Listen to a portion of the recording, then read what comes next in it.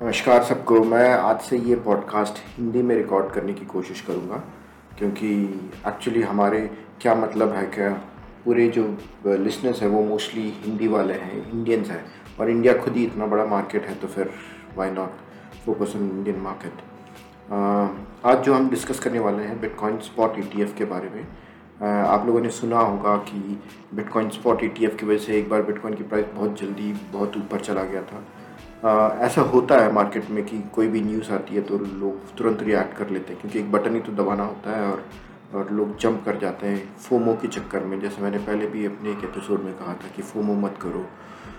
जो ऊपर जाता है एक बार नीचे आता ही है। और हमें मैक्रो कंडीशंस भी देखनी पड़ती है कि इकोनॉमी की कंडीशंस कैसी है। यूएस की बहुत बड़ा रोल तो यूएस मार्केट के ऊपर भी फ़र्क पड़ता है। अब यूएस में इकोनॉमी बिल्कुल भी सही नहीं है और कहते हैं कि इकोनॉमी रिसेशन में जाने वाली है या जा सकती है, हमें किसी को नहीं पता। लेकिन ओवरऑल अब जैसे जैसे ये फेड इंटरेस्ट रेट बढ़ाते जा रहे हैं तो मार्केट से लिक्विडिटी की भी क्राइसिस होती जा रही है, तो जिसकी वजह से सारे मार्केट्स पे फ़र्क पड़ रहा है। इंडिया ऑफ कोर्स इस रिसेशन से बचा रहेगा, क्योंकि इंडियन मार्केट के पास खुद की कंजम्पशन बहुत ज़्यादा है। और इंडिया ही एक ऐसा मार्केट है वर्ल्ड में शायद अगले 5-10 साल के लिए अच्छी ग्रोथ दिखा सकता है, क्योंकि हमारे पास बहुत ही यूथ पॉपुलेशन है। जो यूथ पॉपुलेशन की वजह से कंजम्पशन भी ज़्यादा है, स्पेंडिंग पावर भी है, और अच्छे दिन आने वाले हैं वाकई इंडिया के लिए।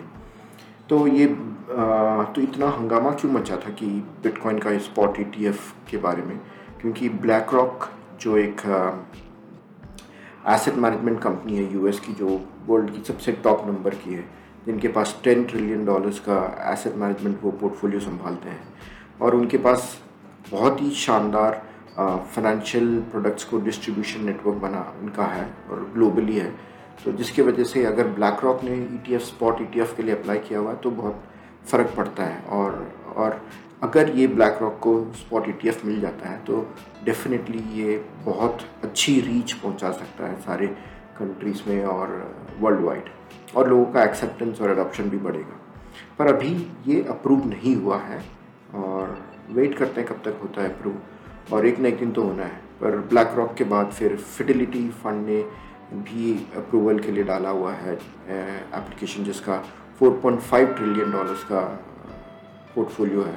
फ्रैंकलिन टेम्पल्टन जिनका 1.5 ट्रिलियन है, इन्वेस्को है 1.5 ट्रिलियन, विजडम ट्री है जिनका $87 बिलियन का एसेट मैनेजमेंट कंपनी है, वो वैनिक करके है जिनका $61 बिलियन का है, ग्लोबल एक्स $40 बिलियन का है, आर्क इन्वेस्टमेंट जो कैथी वुड्स की है वो $14 बिलियन का है, बिटवाइस जो $1 बिलियन का है, और वेलक्री जिसका $1 बिलियन का है। तो ये सारी कंपनीज़ ने ईटीएफ्स बिटकॉइन स्पॉट ईटीएफ के लिए एप्लीकेशन लगा रखे हुए हैं, और कब होता है पता नहीं, पर जब भी होगा इसकी वजह से इतना सारा जो नया पैसा और नया इन्वेस्टर्स भी आ सकते हैं मार्केट में, जिसकी वजह से बिटकॉइन के लिए लॉन्ग टर्म में देखा जाए तो बहुत ही अच्छा पोटेंशियल, बहुत अच्छा स्कोप भी है ग्रोथ के लिए।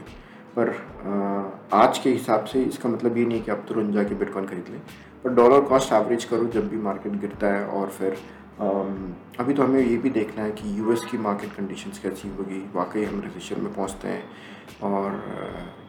और उसका इम्पैक्ट, और जियोपॉलिटिकल कंडीशंस भी बहुत अच्छी नहीं है इजराइल वॉर के बाद, और इधर भी मतलब यूक्रेन वॉर तो चल ही रहा है।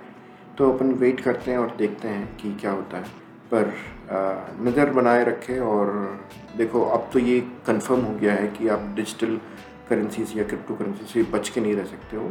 धीरे धीरे आपके पोर्टफोलियो में अगर आप गोल्ड पे इन्वेस्ट कर रहे हो, लैंड पे इन्वेस्ट कर रहे हो, म्यूचुअल फंड पे इन्वेस्ट कर रहे हो, तो आप डिजिटल एसेट्स को भी अपने इसमें शुरू कर सकते हो धीरे धीरे लेना। पर मैं जो भी बोल रहा हूँ ये कोई फाइनेंशियल एडवाइस नहीं है, ये आप भी अपना स्टडी करें और समझें। और अगर आपको कोई सवाल हो तो आप पूछ सकते हो मेरे ट्विटर अकाउंट पे या मेरे फेसबुक पे, मेरे इंस्टाग्राम पे। कोशिश करूँगा आपको रीच आउट करूँ और जवाब दूँ।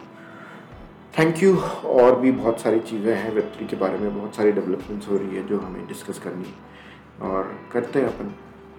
Thank you very much. ध्यान रखिए अपना।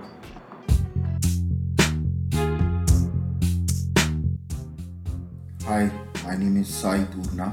I'm an angel investor entrepreneur, and an early adopter of cryptocurrencies, co-founder of Bitcoin Cafe, which is now rebranded as Meta V Cafe. Please join my podcast where I'll discuss about Bitcoin and investment into various cryptocurrencies. My success mantra is learn, unlearn and relearn. कुछ बातों का मतलब, कुछ मतलब की बातें, क्या मतलब?